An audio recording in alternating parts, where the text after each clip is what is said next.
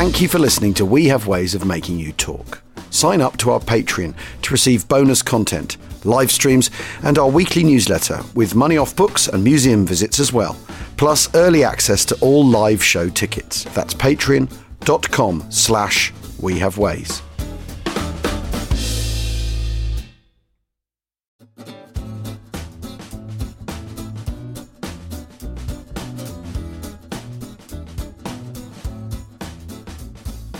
Achtung, Achtung. Welcome to We Have Ways of Making You Talk with me, Al Murray, and James Holland. And the keen-eared amongst you will detect a different ambience on our microphone because we are somewhere very special, aren't we, Jim? Yeah, we are. We're in the Churchill War Rooms, formerly the Cabinet War Rooms, part of the Imperial War Museum.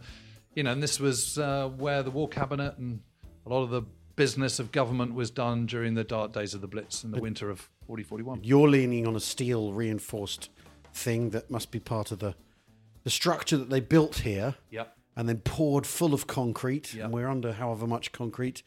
And there's two very earnest looking mannequins just over there. Yes. One with his red tabs, deciding the fate of nations. But we're not here to talk about the Cabinet War Rooms, are we? Well, not at this, just at the moment. No, but not. I mean, you know, people might expect us to come down here and then talk about the Cabinet. We're not going to do that, are we? No, we're going to talk about art. And specifically, with a very special guest today, because everyone knows who Philip Mould is. He's a gallery owner, art historian, art dealer, known to everyone from a while back, the Antiques Roadshow, but more recently, Fake and Fortune. I've got to say, I absolutely love that programme.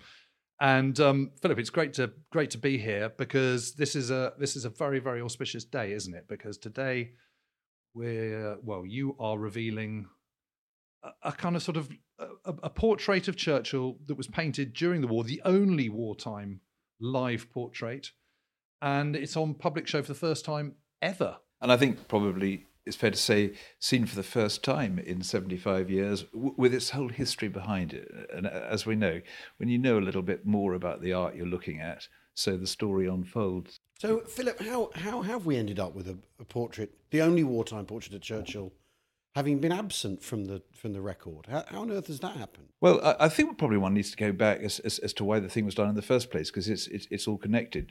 Churchill was massively resistant to sitting.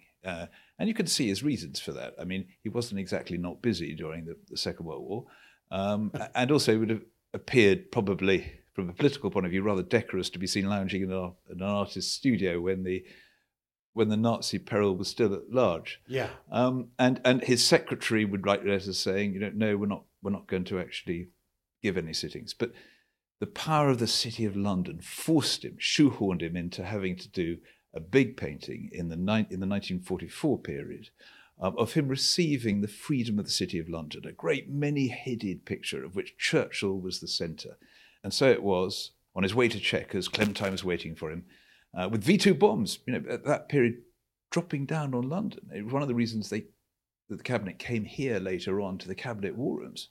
One fell the next day. The next day he was being painted on Woolworths in New Cross, killing tragically 160 people. He then called by the studio of Frank Salisbury, who was the veteran portrait painter around. He was later to be described as Britain's painter laureate. Huge swathes of the establishment had fallen to his brush. 4 presidents of America. He'd already painted 2 portraits of Churchill from photographs. Blood, Sweat and Tears and the Siren Suit. But now he had the thing that he'd been longing for, that the living, breathing colossus was in his studio. Although the sitting began really quite badly. Churchill was 2.5 hours late. He said you'd only give Paul Salisbury 10 minutes. He fidgeted, lit a cigar, assumed a facial expression which Salisbury said would frighten the public. But Salisbury was possessed of an extraordinary artistic ability, the capacity to capture an oil likeness at speed. And he waylaid the Prime Minister for half an hour and then produced this vibrant head sketch, which he then transposed. He copied into the large painting of Churchill receiving the freedom, which you can actually see at the Guildhall. Churchill remarked 3 weeks later in a letter that it was a remarkable likeness given the time, but the painting basically just disappeared. It went into the artist's studio. And we found a photograph 10 years on of Salisbury standing rather proudly next to it, to the right of his fireplace. But then he did something maddening. He inscribed it with the wrong date, and so assured its obscurity thereafter. And I remember 35 years ago, as a sort of fledgling dealer, seeing this painting come up at auction. It was the contents of the artist's studio. And no one knew what it was, except it was just an amazing face. It then disappeared off to the States. And during lockdown, it came back to be sold. And then we were engaged to research it. And extraordinarily, it's then history, which had been lost to us for 75 years, then came tumbling out. And we suddenly realised what we were looking at. Salisbury's, he's an incredibly talented man if he can get you with oils in half an hour. He's really old school, isn't he? I mean, he's complete establishment as well, and you know he's painted George V, hasn't he, and George VI, so he's sort of rubbing shoulders with royalty, and he's kind of not new age by any stretch of the imagination. No, and also Clementine, who we know was extremely protective of Winston Churchill's portraits. She did, after all, burn one, the famous. Yes, I was going to say we're going to get onto that at some point. Yeah, I mean, she was a real Cerberus when it came to controlling his image, and actually was, probably served Churchill really well in that respect. She didn't like Salisbury at all. In fact, it was a miracle that it happened. So yes, he was an old school guy. He's that tradition of portrait painting that we have in this country. It goes back 400 or 500 years, starts with Holbein and Van Dyck. And it's, in a sense, separate to mainstream modern art. It's performing a purpose. It's a bargain between two people. It's a form of the sort of establishment hierarchical art. And he was brilliant at it. I mean, that's really why you have a National Portrait Gallery and a National Gallery, isn't it? Is that there are these two flows of art running alongside each other, and capital A art is a sort of 20th century invention anyway, isn't it? That has sort of floated away from the artist's previous traditions and role, wouldn't you say?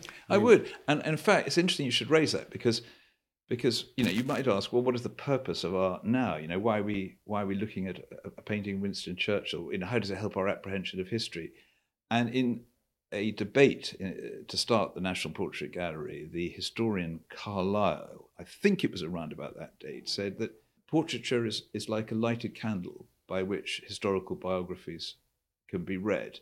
And I think that's its purpose. And I think there's you could see it in people like Laura Knight later on, that there is a sort of a literal visual aid quality to it that can really help. Yeah, that maybe a photograph can't offer. Yeah. Well, I mean, I'm sort of interested about Franco and Salisbury. I mean, he's pretty humble beginnings, doesn't he? And that picture that you sent us of him standing by the portrait sometime after the war, I mean, he looks a bit of a dandy, but he looks a pretty conservative dandy, if such things possible. So he was a teetotaler. He was a Quaker. He's very different temperamentally from the wartime colossus Winston Churchill, but he had this thing that a lot of great portrait painters have, and that is a skill with people.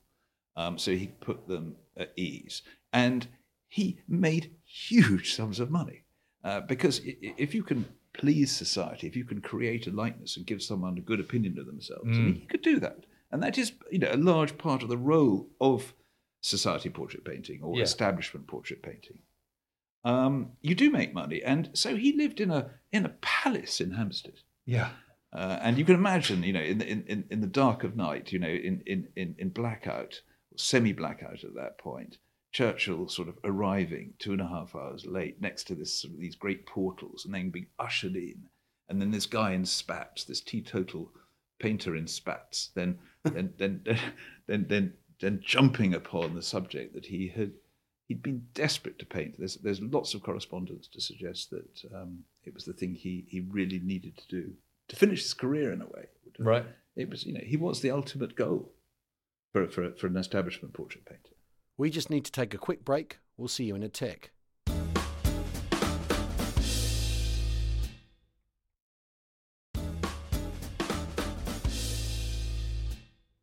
Welcome back to We Have Ways of Making You Talk.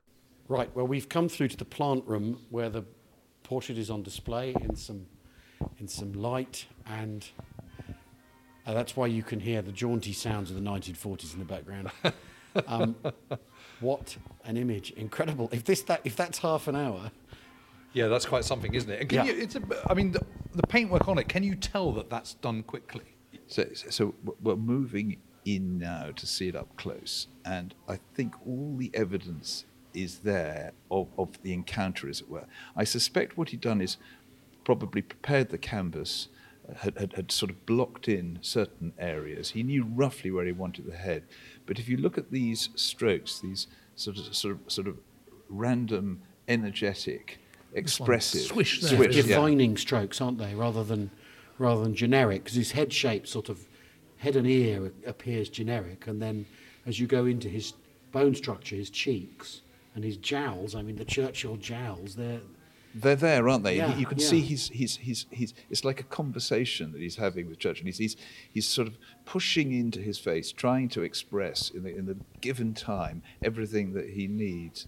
And the other point about it, I think, which is quite interesting, is you compare it to paintings done from photographs, which Salisbury does, and you don't have any of that feeling of sort of vitality, the possibility of something going wrong, the sort of virtuoso moment of whacking the paint on the canvas. It's much more sedate. Yeah. This is, I mean, you can see that little lighter pink on the chin. That's a quick dab, isn't it? But Philip, he also it looks like he's taken time over his eyes, which is interesting. Is that Yes. they seem far more defined in the brushwork. So Yes. that and they're the window to the soul, as it were. So he spent the time on that and then come out. That's how it appears to me. Yeah, anyway. and it's quite possible that like all artists, you'd have tickled it up afterwards as well. Yeah, of course, but, yeah. But there's certain areas which obviously he was lacking the information for, because that half an hour was not enough. And if you look at the hand, it's just blocked in. Yeah. There's no modelling at all. What I also love is rather beautifully tied, if I might say, bow tie. I've always tried to do that, never pulled it off. but look at the foreshortening of it, and that can only be done from life as well. Yeah. You can imagine that from a photograph; it would just look rather doughy. Yes. But you could almost untie it by looking at it. Yeah, it's amazing. It's absolutely amazing. I mean, in terms of sort of historical importance, where does this sit, do you think? I mean, this is supremely important because, historical portraiture is as much about when it was painted, the circumstances of the contract, as it were, as anything else.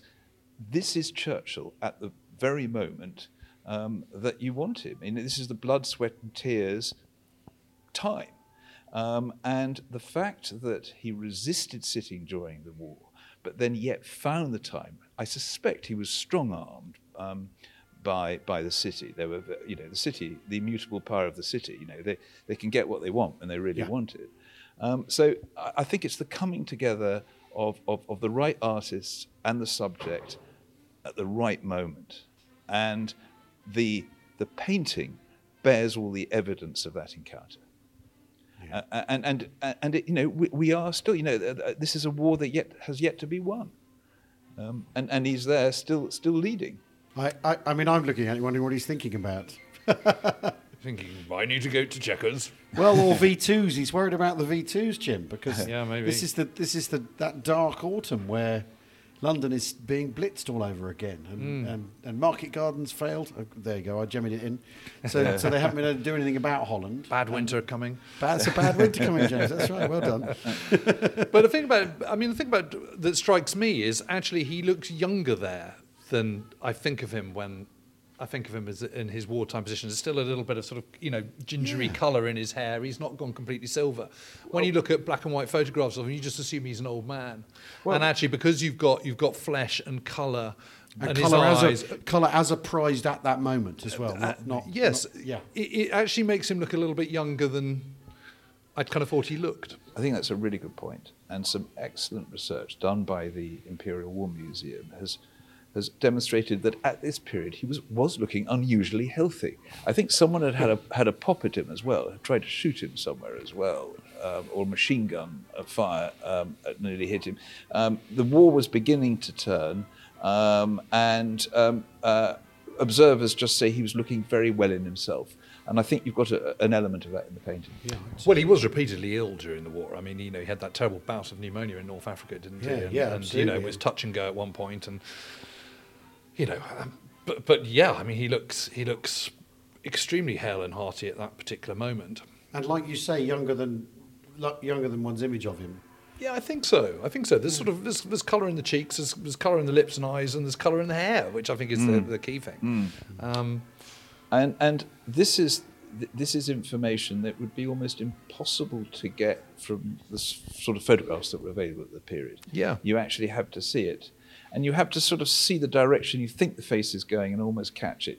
Hence the idea of a speaking likeness. The real achievement of a portrait painter, I think, and some may disagree, is getting the sense of the sitter being in the space long enough to be painted, but he's performing and he or she is about to move on. And you feel slightly that he's playing the part for the brush, but there are other jobs to do still. Yeah. I mean, I've got to say, I actually love it because it's not quite as finished as it might be had he got more than half an hour. I like the fact that there's so much detail on the face, shirt and bow tie, and everything else is sort of melting out of that focal central point. So that helps draw you to that incredibly 3D-esque face that you're looking at, that just looks, particularly if I'm now standing, about 3-4 yards away. Suddenly that looks like such a full face, doesn't it? It's amazing how it comes into full form the further back you go. I mean, it's funny. I'm to be honest, I'm heartened that this is the only portrait. I'm glad he didn't have time, or regard himself as having time for this sort of thing. I like that this flippery. Exactly. Well, the more important things to worry about. I like that this is so. This has that, first of all, the rarity and that immediacy of it being done really quickly. I like the fact there aren't lots and lots of contemporaneous war leader Churchill paintings. I think it's to his credit, isn't it? Which is interesting because he is regarded as a politician who was very interested in cultivating and controlling his image, but in the 1940s you're controlling the image to the point of not having one, like of removing it from the record. You know what I mean? Yeah. Whereas nowadays what you do is endless photo ops, don't you? And you if you're Boris, you drive through. You'd come out stupid hide in hat and a high-vis jacket. Exactly, high-vis jacket. You come hide in a fridge or whatever. But this is in a different different era of image control, isn't it? Where actually what you don't do is have lots of paintings done because it's vain, isn't it? And although Churchill was vain, it's the wrong kind of vanity, isn't it? If you're posing all the time. And I think he was probably persuaded to do it because it was part of a much bigger project of showing him with a lot of dignitaries from the city. And I think you've got to also remind yourself with this painting what its purpose was. It disappeared. It didn't have a public function.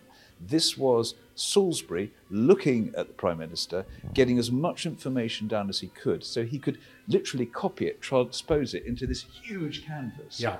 So this is reference material, and as such, I think, has got an integrity about it, which perhaps a more finished, polished society production wouldn't. In the larger canvas, how big is Churchill? He's about sort of, I would say, 2/3 human size. I mean, it's a big painting. Not, to tell you the truth, a very successful painting either, because that type of sort of grandiloquent historical document of members of the city and the handing over moment and the sort of ceremonial content was by this time, something of the past, a bit antiquated of the past. But the elements within it, like this picture, are the ones. The interesting thing about that is about life size, isn't it? That's about 1-to-1, pretty much. I would say, yeah. I think you're absolutely right. I think it is. So this is really almost it's not a sketch, but it's a study for a completely different work, which is extraordinary, isn't it? Because to me it's obviously not complete because of the background and the put on hand and all the rest of it, but it is a very polished. The visage, the face is very polished, isn't it? So we go back to what we know about Salisbury as a portrait painter, and he was famed for having this facility, which he'd honed over decades with really grand, influential sitters, to capture them in between meetings at speed. So what you're seeing here is him doing the day job brilliantly well, with what he considered to be the ultimate subject. Now, Philip, if this were the Antiques Roadshow and I'd found this in my nan's loft, you know where this is going. What's a thing like this worth? Well, I mean, as a piece of history and painting, it's pretty priceless, to tell you the truth, because Churchill has a huge following in America and in this country. He was, after all, half American. Yeah. Let's not forget. I think it's not an easy thing to price, as we know from his work that he produced himself, his own paintings. They can make many millions of pounds. At this stage, I haven't given it thought. What we're looking at here, and it's always very difficult to value something like this. You're looking at a really emotive and communicative piece of mid-20th century British heritage, but one that has a global application. Yeah, and an interesting way for Frank Salisbury to still be speaking to us 80 years later, because he's essentially, as you say, he's not a fashionable artist. He's not someone anyone's interested in particular. But there he is with this encounter and this piece that it sort of actually in a way sits outside art and places itself in history, doesn't it? It does. It's a document as much as anything else, or a letter, or something else. And actually, on the subject of letters, it is worth just keeping in mind. From the early part of the 20th century, Churchill was a painter himself. He respected the art. He knew what oil on canvas could achieve, and he was forever trying to do it himself. He was rarely without his oil paints, somewhere about him. 3 weeks after this was painted, he wrote to Salisbury and said that the likeness was, I quote, remarkable, given the speed in which it was done. Yeah. So it's actually rather nice to get the painter doffing his cap at the painter for having painted him so quickly and so convincingly. Yeah. And this will be housed forever here? Is that the idea? Well, it's on loan, and it's now in an American collection where it has been before anyway. It's changed hands now, but it's in the hands of a very responsible collector. By that I mean someone who likes to share what they have. It's here for a couple of months. I can't say what will happen after that, but I'm speaking to him later this evening, so I might try and find out. But I would urge anyone who's anywhere near London to come to the Churchill War Rooms and have a look at this. I mean, it really is It's like he's in here with us. It is. Well, it is a bit, isn't it? I mean, it's an incredible thing. And not in an eyes follow you around the room way, because that's the other thing we should explain to the listener. He's looking off to one side. He's looking resolute, isn't he? He's looking resolute, but he's not doing a middle distance on us either. No. He's got his mind on higher things, doubtless. But it's extraordinary. There's the man there, And I'm picking up on your response and what you said, and also clocking the fact of where we are. And art often performs best in an environment where it's allowed to. And in this extraordinary experiential museum, he's doing what he does best. Yeah. And that is sort of being the historical personage in that living, breathing form that sometimes art can imbue. Yeah. And also having that incredible charisma that fills the room and draws everyone towards him. Yeah, you can't miss him in a hurry, can you? No, certainly not. So we're going to unveil him tonight, and it'd be quite interesting to see, because there will be a lot of people here across the room, how people respond to him. Yeah. He's used to addressing a crowd, though. Well, Philip, thank you so much for talking to us about this extraordinary. It's not. I mean, you said it's like a letter, or it's like a diary entry, isn't it? It's like a diary entry in portrait. Well, and on that subject, in the process of researching it, the eureka moment came when going through his wartime diaries, written with that beautiful fountain pen and these rather little crisp, sort of classically educated writing, although sometimes a little bit difficult to read. The afternoon of October the 24th, 1944, off to Chequers, sitting with Mr. Salisbury. And that was, often these moments of art history, that the visual suddenly takes off when you have the words to go with it. Yeah. And that was that moment. Yeah.